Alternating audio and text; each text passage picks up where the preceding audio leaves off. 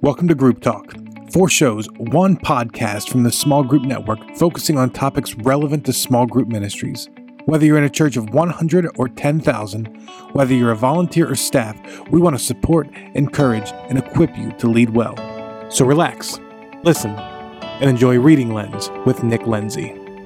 Hi friends, welcome back to another episode of Reading Lens. We're so glad that you chose to take the time out to hang out with us. I'm Nick Lindsay, and it's an honor to be your host. For those who are new, welcome. We're so excited that you've joined us. Here's how Reading Lens works. Each month, I have with us a guest who is also a small groups point person to share with you insights from books we are reading and what our takeaways were and how we plan to incorporate them into our lives, leadership, and our small groups. And today, we have a great guest with us.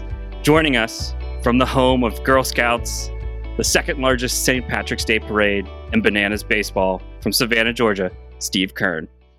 Hey, Nick. Thanks so much for having me. Thank you for being here. I think we need to start with Bananas baseball. Talk us through what that is for. So Savannah has no pro sports and no minor league sports. And so the Savannah Bananas are a college summer baseball team. They used to be called the Sam Nats, and the stadium was empty and no one went. And then this guy named Jesse Cole came into town, bought the team, renamed them the Bananas, and figured out that it wasn't about the baseball. It was about the experience, and has created this amazing experience. And now they're selling out, like college kids playing baseball. Yeah, the stadium's sold out every year. Like there's a waiting list for season tickets to this. Yeah, I was going to say, I heard there's a waiting list for season tickets, which that's insane. Yeah. So that's really cool. I actually read a story this weekend from Mark Cuban about that same kind of concept, where apparently when he went into his basketball team, he met with the guys and he was like, "Hey guys, I want to remind you, like, we don't sell basketball." And they all looked at him like, "What? Like, what do you mean?" It's like, "No, we sell experiences. Like, you don't remember the score of the first game you went to, but you remember who you were with. You remember the time someone hit a game-winning 3 and you high-fived your neighbor, those kind of things, but you don't remember that." So, and to bring this back to groups, I think the same thing happens inside our groups where, that first time someone shows up to group, they don't remember, or they remember how you made them feel, but they don't remember that first sermon. So it's always a great kind of teaching point we try to explain to our leaders with that. Yeah, no, it's good. Churches and groups are not in the content delivery business. We're in the relationship business, right? None of us remember the first study we did in our first group. We remember the relationships we had there. So, yeah. For those loyal listeners, you'll notice a trend I've met Steve at the lobby, same place I find all my guests. So that means if you ever want to be on this show, come to the lobby with me. Next one is in February. Quickly, Steve, what's your favorite part of the lobby? Well, connecting and sharing ideas with other small group people. Oh, man. And what's your real answer? All right. So the real answer. What's the My real answer is I go to the lobby just so I can pretend like I'm cool enough to hang out with Nick Lindsay, Derek Olson, and Jason Banzoff. That's right. I'm telling you, lobby, you meet the best people. Best people come out there. Steve is currently the East Campus community pastor at Compassion Christian Church, where he has led for 6 years. And prior to stepping into ministry, Steve served our country for 23 years in the U.S. Navy.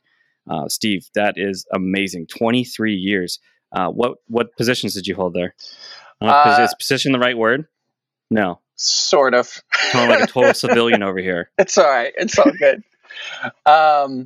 Well, so when I went into medicine because I wanted to jump out of the back of helicopters. And so that didn't work out because I'm colorblind. But I got to be a surgical tech, so I got to go in the operating room and assist with surgery. Did that for about 8 years. And then I messed up and showed some leadership ability. So they promoted me and stopped letting me do surgery anymore and started putting me in charge of sailors. And that's what I did for the rest of my time. That's impressive that, your color blindness means you can't jump out of a plane, but that you can perform surgery on people. That's right. Because, it's all red inside people. Nice. I will say my Navy claim to fame is I had the back of my head was on CNN one time. So there you go. Oh, that reminds me. So I have a 2-year-old, and so I've watched Monster Inc. I don't know how many times, but that movie kind of starts off with Mike, who's one of the main characters, just jumping for joy because his face is on a magazine, but it's covered by the mail label. Yeah. He's just like, I made a magazine. Yeah. So Yeah. So, hey, when I asked to start this show, I thought less about what books I wanted to cover and more about who I wanted to have on. And Steve and I always have such great conversations. So we're excited that you get to join in with us in this. So when I called him, knowing his naval background, I asked him to pick a book about the Navy that we could talk about. If you're unaware, there's several leadership books about the Navy. Steve, any reason why there's so many leadership books in the Navy? Well, I guess if you can survive 6 to 9 months in what we now call quarantine out in the middle of the ocean with a bunch of 18 to 21-year-olds running around, you figure maybe I know a few things about leadership, so I probably should write a book.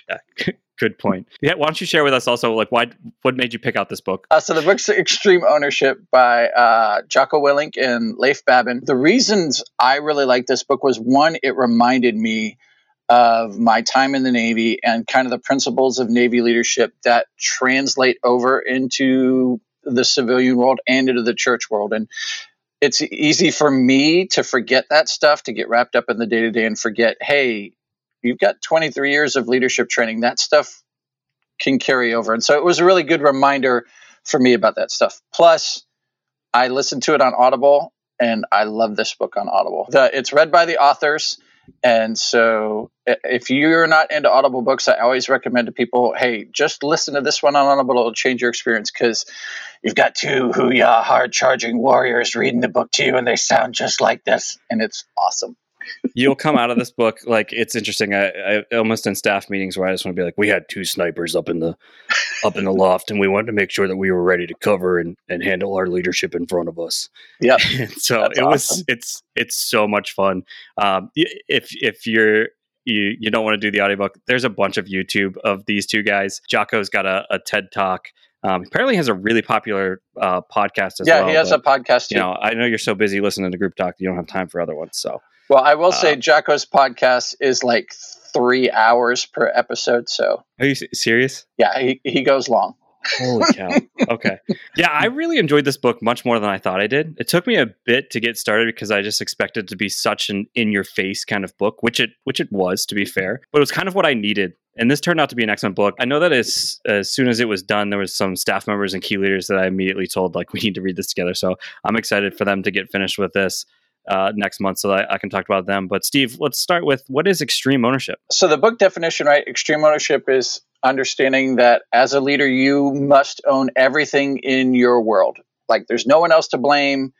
You have to acknowledge your mistakes, admit your failures, and take ownership for them, and then develop a plan to win. Yeah. And it's interesting. So I just shared about how I was sharing with staff members about how this was a really good book. But every time you share that, like, extreme ownership, it obviously sounds pretty intense, right? But is it healthy? Well, I mean, so like anything, it can be taken too far, right? You can go a little too extreme in your ownership, I guess. But I think for me, like, the most helpful and healthiest thing is it's just a shift in my mindset, right? It's taking me out of, I'm a victim of circumstance. They won't let me do this, or they are making this difficult, or I don't have money or resources or time, and going to, no, like, I have the ability to influence my world, and specifically around groups. Like, if my group leaders are struggling, or if there's lack of focus in my groups, that's on me as their leader. That's not on the individual group leaders. And so examining things kind of through that lens, I think, leads to a healthy place. Yeah, I think it really ends up in a healthy place too, in that, like, you have room to move in this area more than you think that you do. Mm-hmm. I think that we can get complacent and get tired and look for excuses of why things happened. And I think that this really helps you. It's really an evaluation tool. I feel like so much of this has been evaluating the past so that you can make better decisions going forward. And that's the ownership piece of that, which was really good. The first chapter was extreme ownership in that kind of introduction. The second one is no bad teams, only bad leaders, which to us translates no bad groups, only bad leaders. Do we think this is true? I personally wrestled this with for some time. I've had a handful of bad leaders in groups and great leaders in bad groups. Chemistry has so much to do with a great group. But I think going through this book and looking back on those bad groups, even the ones that I've led, like, I think I've led some really bad groups. I had one group, I think we met for a year and we had 4 people, which was just like, embarrassing as the groups guy. I look back and I see how principles from later on in this book would have really helped get us unstuck. Yeah, it's interesting. I 100% agree that there's no bad teams, only bad leaders. Anytime someone says, well, my people won't do this or our congregation won't do this, like in my head, I go, well, that's because you haven't led them to do that. Like it's not on them. And so if you're talking about, well, this group's doing really well, but the leader's not good, well, that raises questions for me about, well, how do you define what a great group is? Like the group you mentioned, right? I led it for a year and I only had 4 people. Well, if growing your group and adding numbers is how you define that, then yeah, you didn't do a great job. But if like helping those people to grow spiritually and go deeper is how you evaluate your group, maybe it was a great group, and that's okay because everything's not about numbers. And so having clarity around what you're looking for helps you to define whether someone's a good or bad leader. Yeah, what I would say about that, looking back on that specific group that had 4 is like the question that a good leader would have asked that group is, why are we uncomfortable inviting people to this group? Yeah. And then clearly then things would come out of why this group isn't that great. And then to be able to lead where that change needs to happen in order for this to be a better group. What's funny is those 4 guys are still around. We talk about the time that we were just 4 for a long time. So that's great. But, I think you kind of hit the nail on the head of like, one of the great things of this book is like really the ownership of like having to lead. So I think so often, our group leaders can kind of fall into this trap of like just managing a process and not actually taking ownership into leading them and taking those steps of growth. So, and then this chapter also had a fantastic principle. It's not what you preach, it's what you tolerate. What's maybe one thing you've learned over the years that makes this principle true? Well, for me, the principle is recognizing that small problems don't go away if you ignore them. They just fester and then turn into big problems. So, for example, if a group leader just won't communicate with me, it doesn't matter how many times I email, text, phone call, like they are not going to communicate back with me.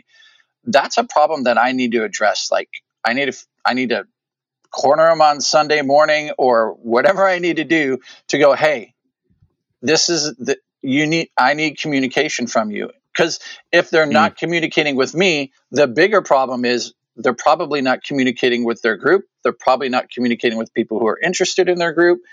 And so if I tolerate that, then that's what I get.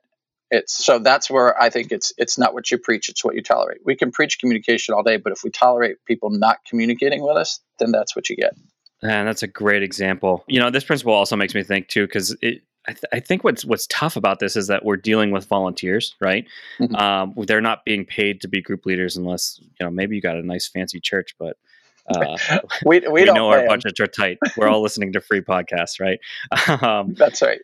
And you want to make excuses for them and give them the benefit of the doubt, but it's not always what's best for them. And you have to call them to something that if they aren't understanding things, you got to figure out how to explain it better to them, explain that why better to them. Another big part of this book is really like those communication techniques and making sure that your front line, which is, our group leaders, is understanding their purpose in this. So chapter 3, believe. Actually, I'm going to start with a quote from this chapter that really stood out to me that was really good. If you don't understand or believe in the decision coming down from your leadership, it's up to you to ask the questions until you understand how and why those decisions are being made. Not knowing why prohibits you from believing in the mission. When you're in a leadership position, that's a recipe for failure, and it's unacceptable. As a leader, you must believe.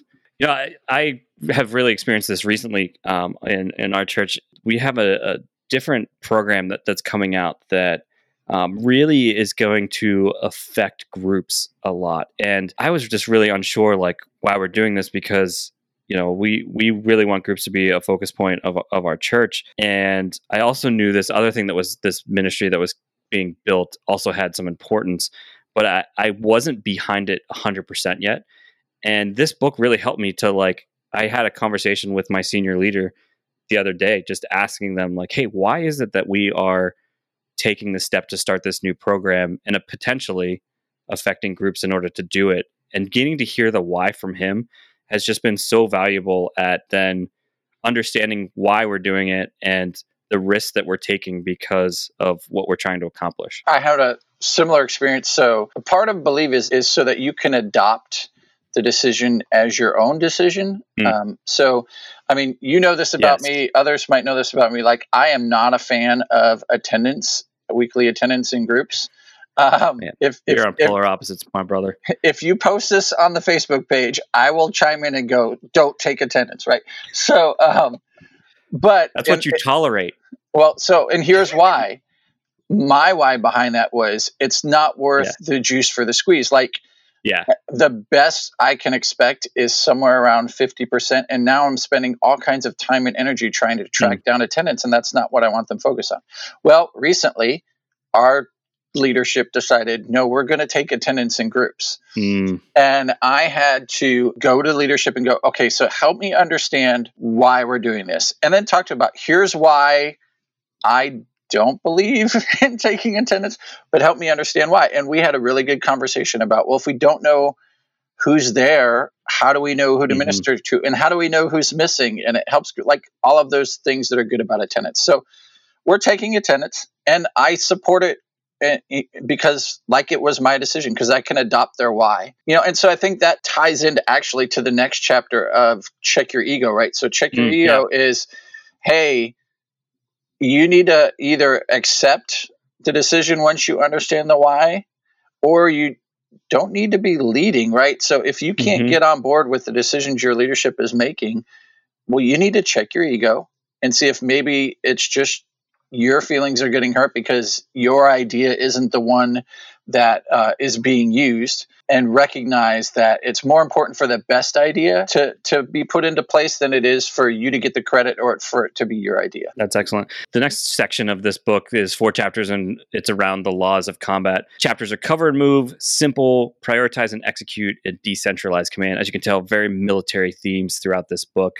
And I thought this section of the book is the thing that really started to click for me and things sort of take off. First was cover and move. And so this is a military term where you're able to fire on your enemy so that your teammate can move back in safety. And then you can do the same for them, and explains how to use this, inside your workplace, in that, like, one of the worst things that we can do inside, our churches and our businesses is that we can start siloing. So, Steve, have you experienced this at all, where your church starts to silo their ministries, and or is there a way where, like, Groups was able to break beyond just their own to help out another area? Yeah. So, well, one, we're multi-site, and so there is definitely some not necessarily healthy competition among campuses. So that's part of it. But the other part of it is so when I first came on staff here, we had groups ministry, men's ministry, and women's ministry. And, like, all 3 of those are concerned about discipling adults. And so we are constantly fighting for leaders, fighting for resources, fighting for stage time, all those kind of things.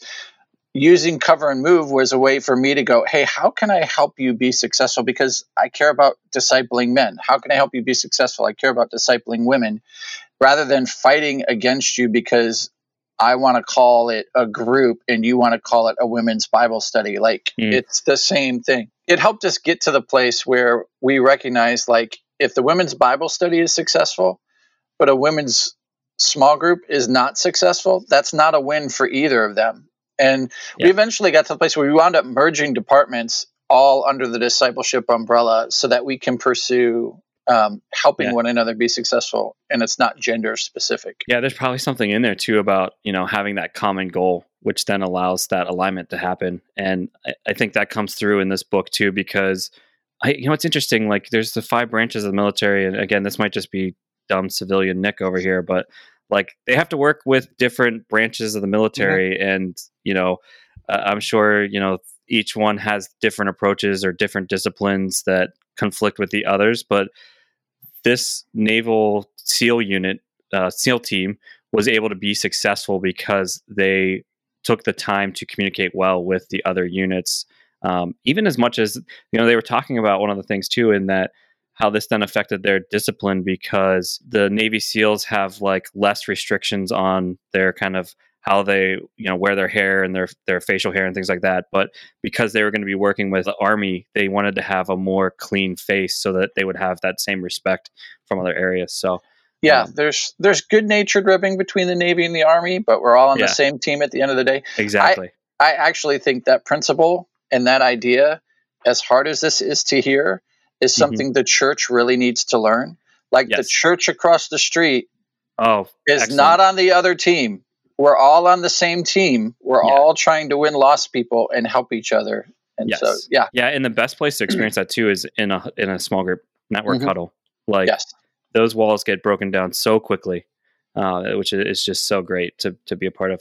The next chapter is simple, and it just might, in my opinion, was the most important chapter of the book. I've been at conferences and huddles and heard you guys try to explain your model to me, and it just isn't a word simple that I would just always use to describe. So, Steve, what's something that you had to stop to make it more simple for your group leaders or members? So for us, one of the things where this really applied was in leadership training and leadership development. It's the idea of, so Tim Ferriss calls it the minimum effective dose. Like, what is the bare minimum that they need to know? So when we initially have leadership development training, right? It's, they need to come for 4 weeks, 3 hours, over those 4 weeks. And we want to basically send them through mini seminary. But simple means we need to edit. If it's not necessary, cut it. Even if it's a great story, even if it's a great principle, even if it's really something nice to know, cut it, because the more you have, the more complex it is. The more complex it is, the more difficult it is to implement. Yeah. And, one book that really covers this well is Creating Community by Bill Willits. This is where I kind of learned that principle. I read that book, and it kind of made me rethink all of my training and how I do continued training in addition to that.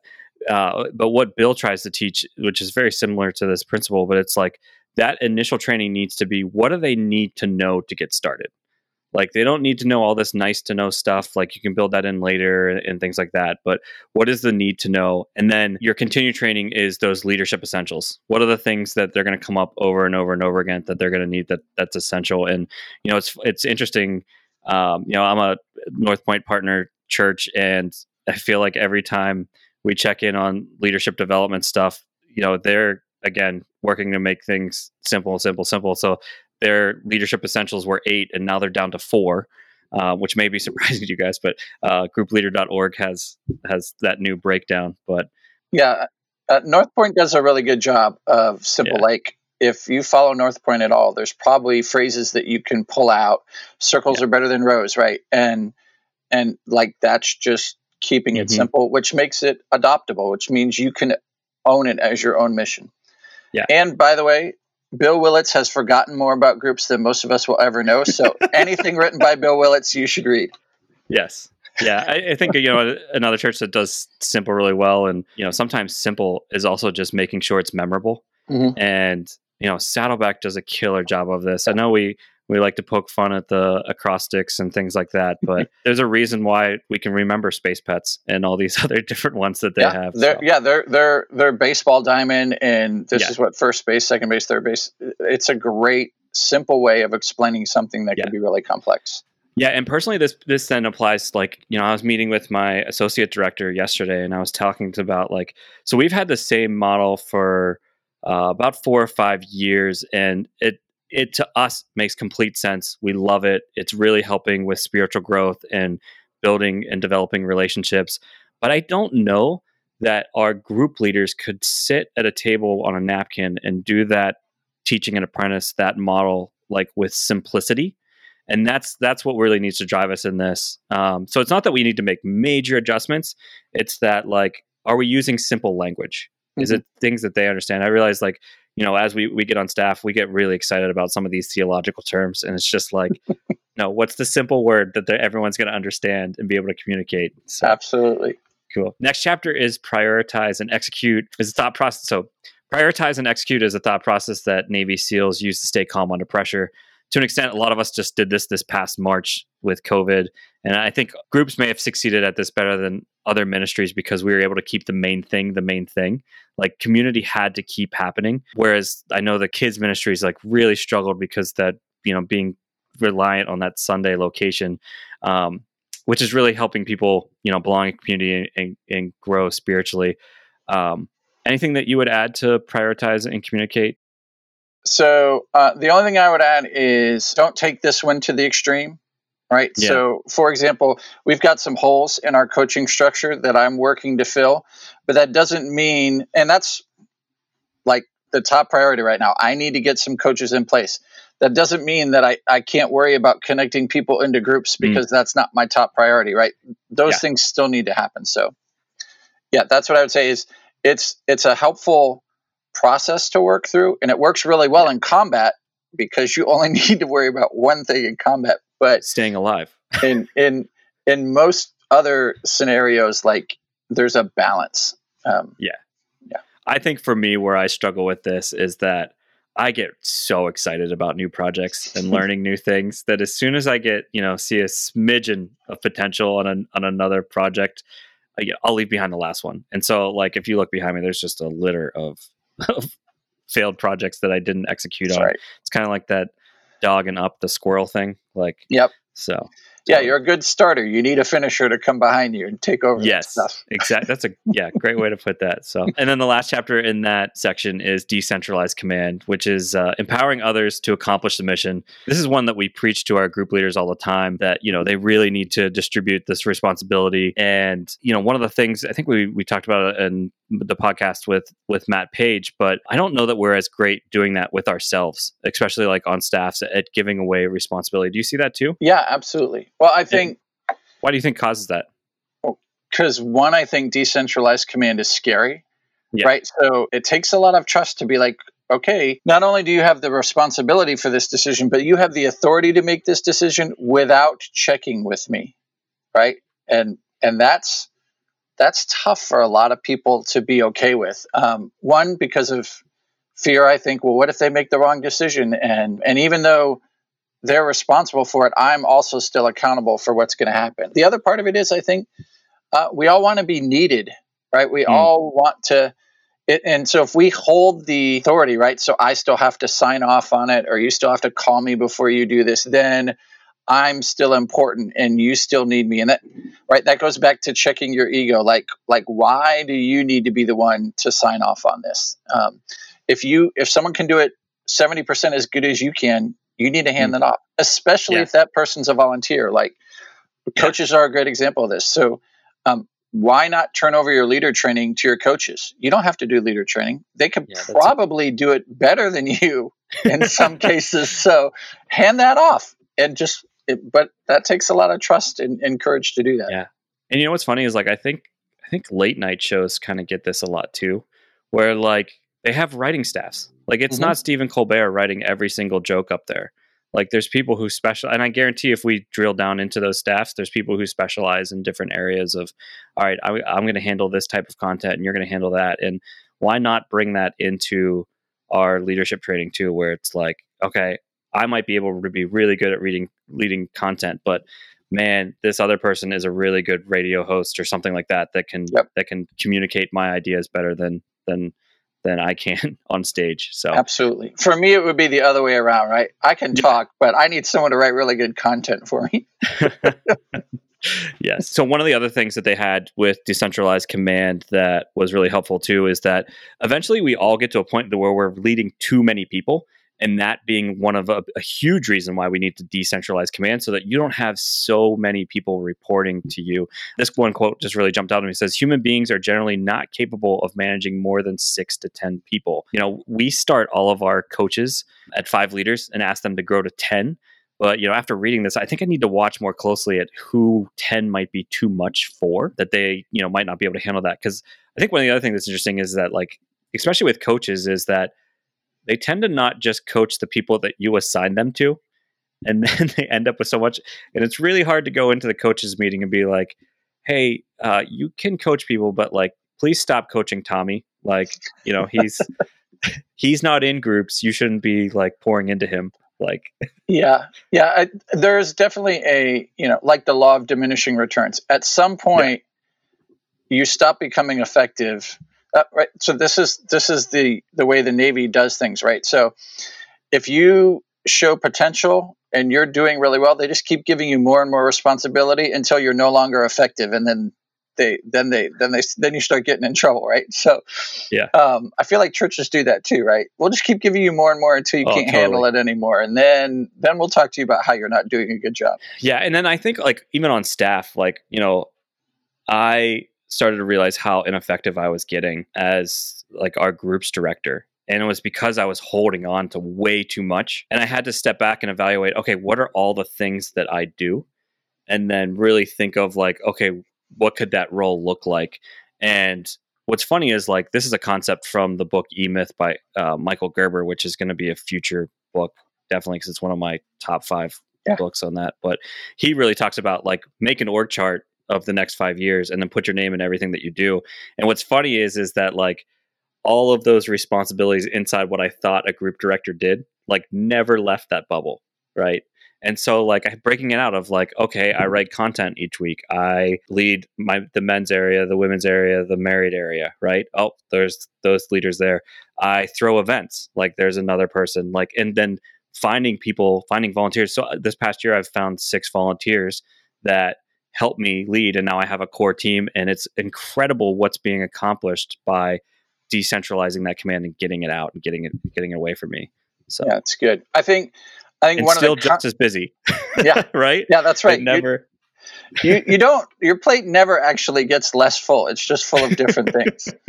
I think one of the concepts that's important under decentralized command is that it's all built on trust, right? Which means like the person you're turning content over, the person you're turning men's, women's, married over to have to trust that you have their 6, that you have their back, right? In civilian speak, it's back. In Navy speak, it's your 6, right? So even if they're wrong, so even if they produce some content and you're like, whoa, that's really...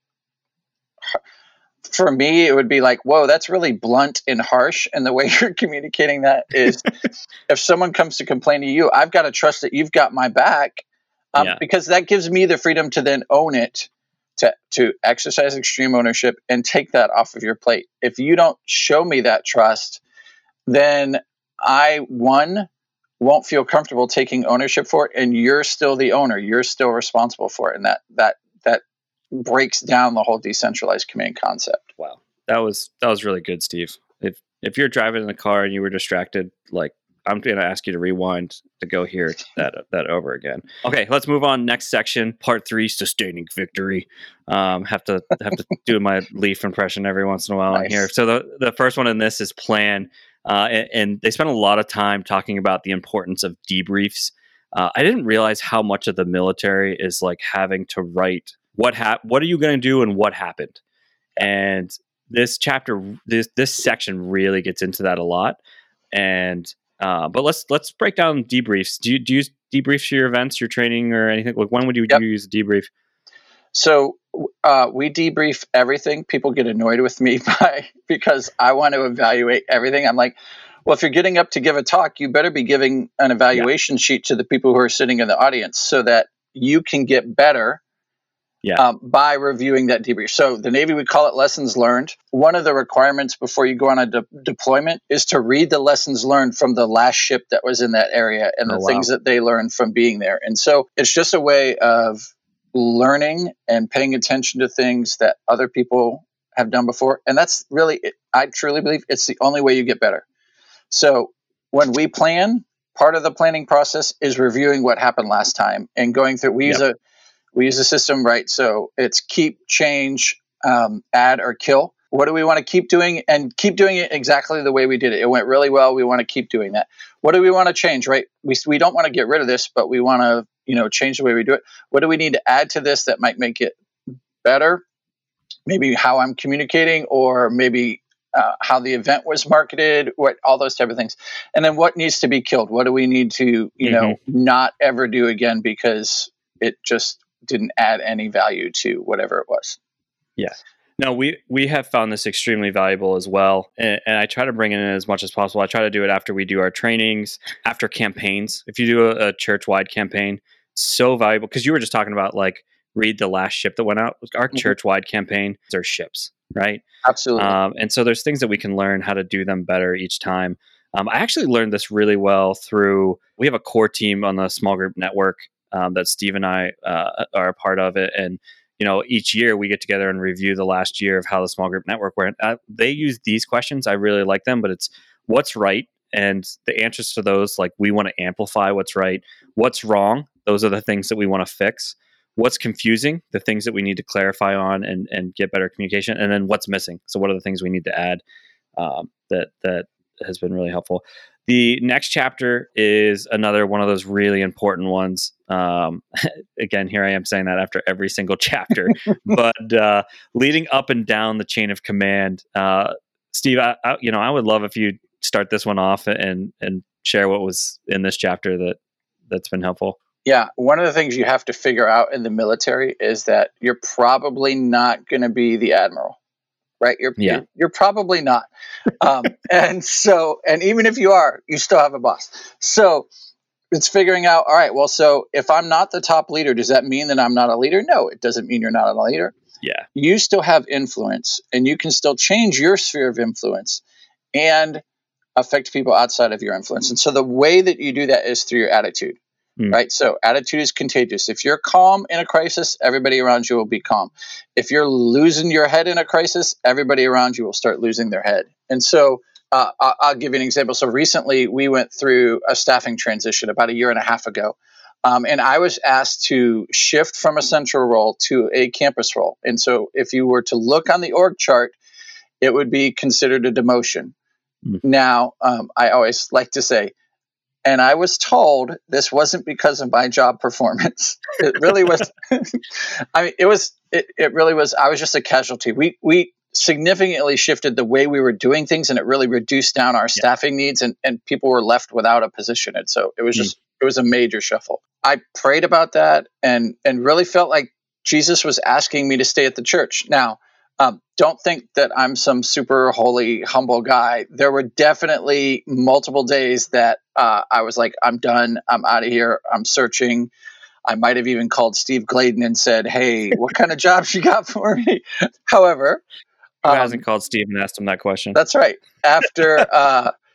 After praying about it a lot, I just knew that Jesus wanted me to stay here. And the fact that I stayed here and the attitude that I had about it has been contagious, right? And like my commitment here is to help the folks who took the role that I had to succeed, right? I'm not trying to sabotage them. We're all on the same team at the end of the day. And so the way I responded to that has given me the ability to talk with senior leaders about, are you addicted to numbers? What if God's role for your church is not to always be up and to the right? And what does it look like if Jesus moves you into a position that's lower on the org chart? And how do you process through that? And so that's what I think, like leading up and down is all about the attitude you maintain and how you project that to others. That allows you to gain influence, which allows you to lead up and lead down. And it has nothing to do with your position. I don't know if that really answers the question you asked me, but there you go. Yeah. The one I want to cover and talk about too, that was super helpful for me was how do we lead down, right? Which is a lot of what we do, right? But this just provided a lot of clarity. Let me read this quote. It says, rather than blame them for not seeing the strategic picture, you must figure out a way to better communicate it to them in terms that are simple, clear, and concise so that they understand. This is what leading down the chain of command is all about. So I'll share here a little bit of, some of the terms that they used here as things that are learning points throughout the book. But, leading down, so much of it is like, do your people understand why it is the things that they are doing? And when you see those errors being made, what are the things that you're able to do that are able to help out that situation that can help clarify and make things better for them? That was super helpful for me. Because I think it's really simple to go in and just be like, I don't understand why they wouldn't think this way or whatever. Or, like we put a lot of assumptions onto what they they think with that. Oh, well, I think that's the difference between leading and managing, right? So managing is giving them a task to accomplish. Mm-hmm. Leading is teaching them how you think so that they can then start thinking that way, right? Understanding the why behind it. This is why Nick's making this choice. So now I understand how to make that choice for myself. Yeah. And then, on the leading up, this one was a punch in the gut for me. But let me read this quote. It says, if your boss isn't making a decision in a timely manner or providing necessary support for you and your team, don't blame the boss. First, blame yourself. Examine what you can do better to convey the critical information for decisions to be made and support allocated. You read those first two sentences that your boss isn't making a timely decision, and who doesn't have that boss? Who does that not describe in the church world of senior leadership? But the biggest reason that they're not making that timely decision is because they don't have all the facts ahead of them, right? Also, we have the benefit in that at least our leaders, hopefully, pray about the decisions that are being made that are going into this. But, they were talking about this specifically in that they were really upset at the reports that they have to do. It's almost like a flashback a little bit to the attendance thing that you had. Are you able to help communicate what's going on at your level so that they can see that? Like, they need to stay at the level that they're at and see the bigger picture, because if they get down into the weeds, like, it really isn't going to help them do what they have to do and own. Yeah, so there's a couple examples of this, but one, we would all agree that if your senior pastor is constantly talking about groups, that is the best thing in the world, right?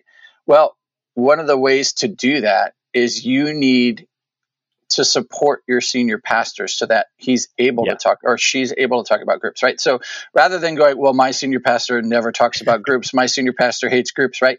Yes. You've got to examine and go, all right, how can I send them stories that support groups and support what they're talking about? If your sermon series is planned out and it's, let's just pick, about finances, because everyone loves talking about finances in church. If your sermon series is about finances, then if you've got a story of a group that pulled their resources together to cover childcare for a single mom so that she could attend their group, that's a great story to talk about stewardship. And it's our responsibility to get that to our senior pastor so that they can then talk about groups. If you're not doing the work to get them those things, then you can't blame them for not talking about groups. That's on you. It's not on them. That's what that whole thing is about. Yeah. Next chapter is decisiveness amid uncertainty. I feel like uncertainty that's the 2020 word of the year, right? Inside of churches. Unprecedented is our 2020 time. Uncertainty that we are facing.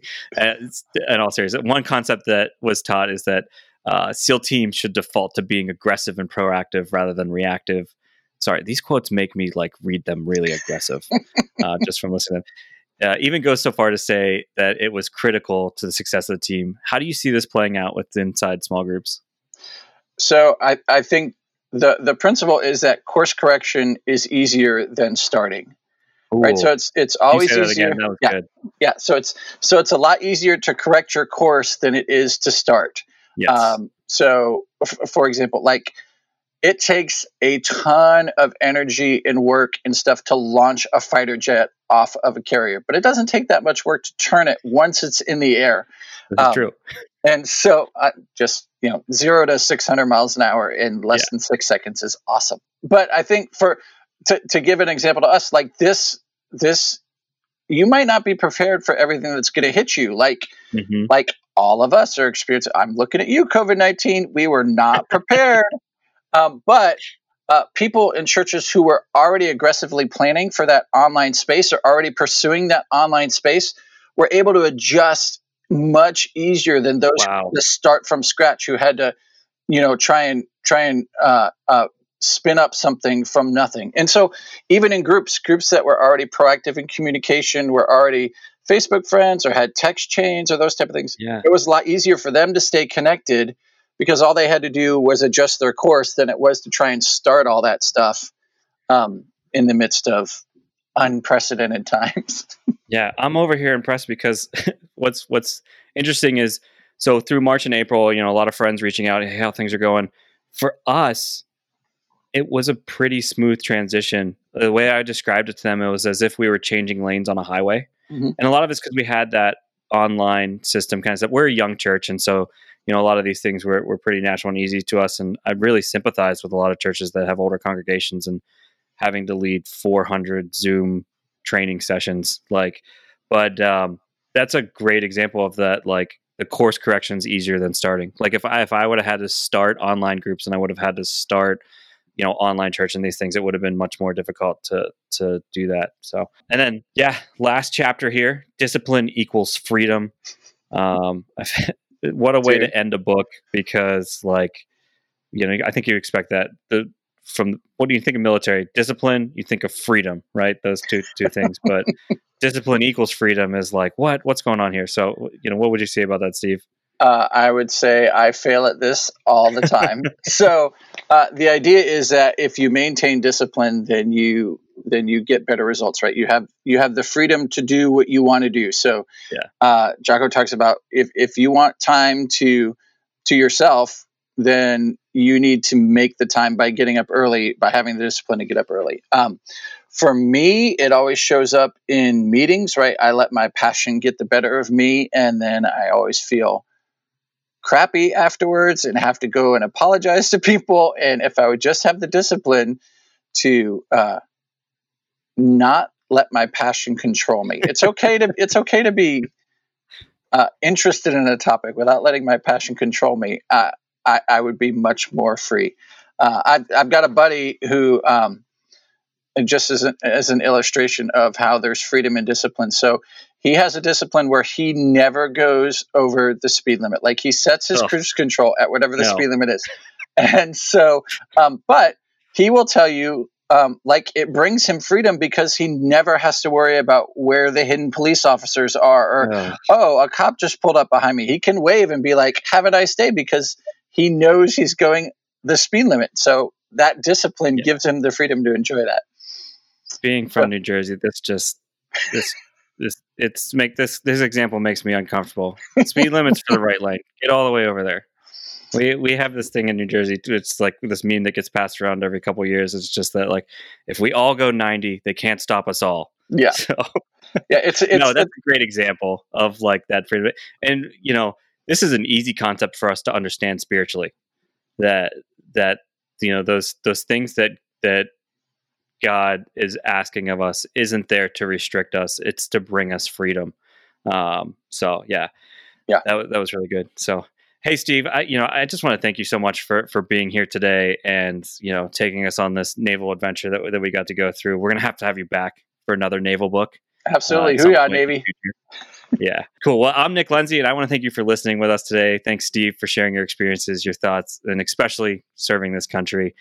Reading Lens will be back next month with Kirsten Tilzero from National Community Church, or NCC, in Washington, D.C. Kirsten's fantastic. Steve, you ever interact with Kirsten? Yeah, Kirsten is amazing. In fact, you were talking about our small group core team, and Kirsten actually led our strategic planning and going through those 4 things last year, and she was amazing. Yes. I am looking forward to that podcast next week. I'm sure we'll learn a ton from her. Yes. And we're going to do the book Canoeing the Mountain by Todd. I noticed he only has 1D, Todd. So Bolzinger. So if you want to read along with us, you can get a head start. Steve, you ever been canoeing? I've been whitewater rafting. I've not been canoeing. Okay, that sounds cooler than canoeing.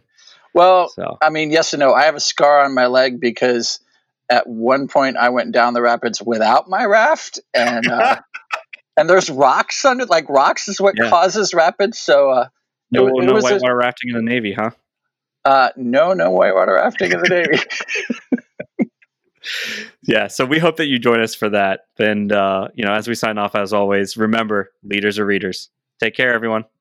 Hey, Small Group Network family, Jason Banzoff here, Group Talk producer and Small Group Network creative arts director. Thank you so much for tuning into this episode of Reading Lens, and thank you so much to Nick and Steve for that great episode. Steve Curran is a great guy, and what a great guy to have on the show, so good job, Nick, getting him on. Now, before we go, let's talk about some events. The Small Group Network is storming out of COVID-19 with a slew of new strategic small group conferences slated for 2021. Locations include Houston, Portland, Las Vegas, Nashville, Denver, SoCal, New England, Ohio, Atlanta, and Virginia. You still have time to lock in the super early bird or early bird price on many of these events. Accelerate the health and growth of your small group ministry by attending one of our events in 2021. Just visit smallgroupnetwork.com/events to lock in these great savings today. Again, that's smallgroupnetwork.com/events. And thank you for listening to Group Talk. We invite you to subscribe to our podcast through iTunes and get new episodes downloaded automatically. Also, if you enjoy this program, please take a few minutes to give us a positive rating on iTunes so that other small group point people can find us more easily. We encourage you to visit our website at smallgroupnetwork.com to access our library of free resources, connect to a huddle with other small group ministry leaders in your area, read our blog articles, or join us on our Facebook group. Don't forget to use the hashtag SGNet when engaging with your social media channels. Thank you for your support.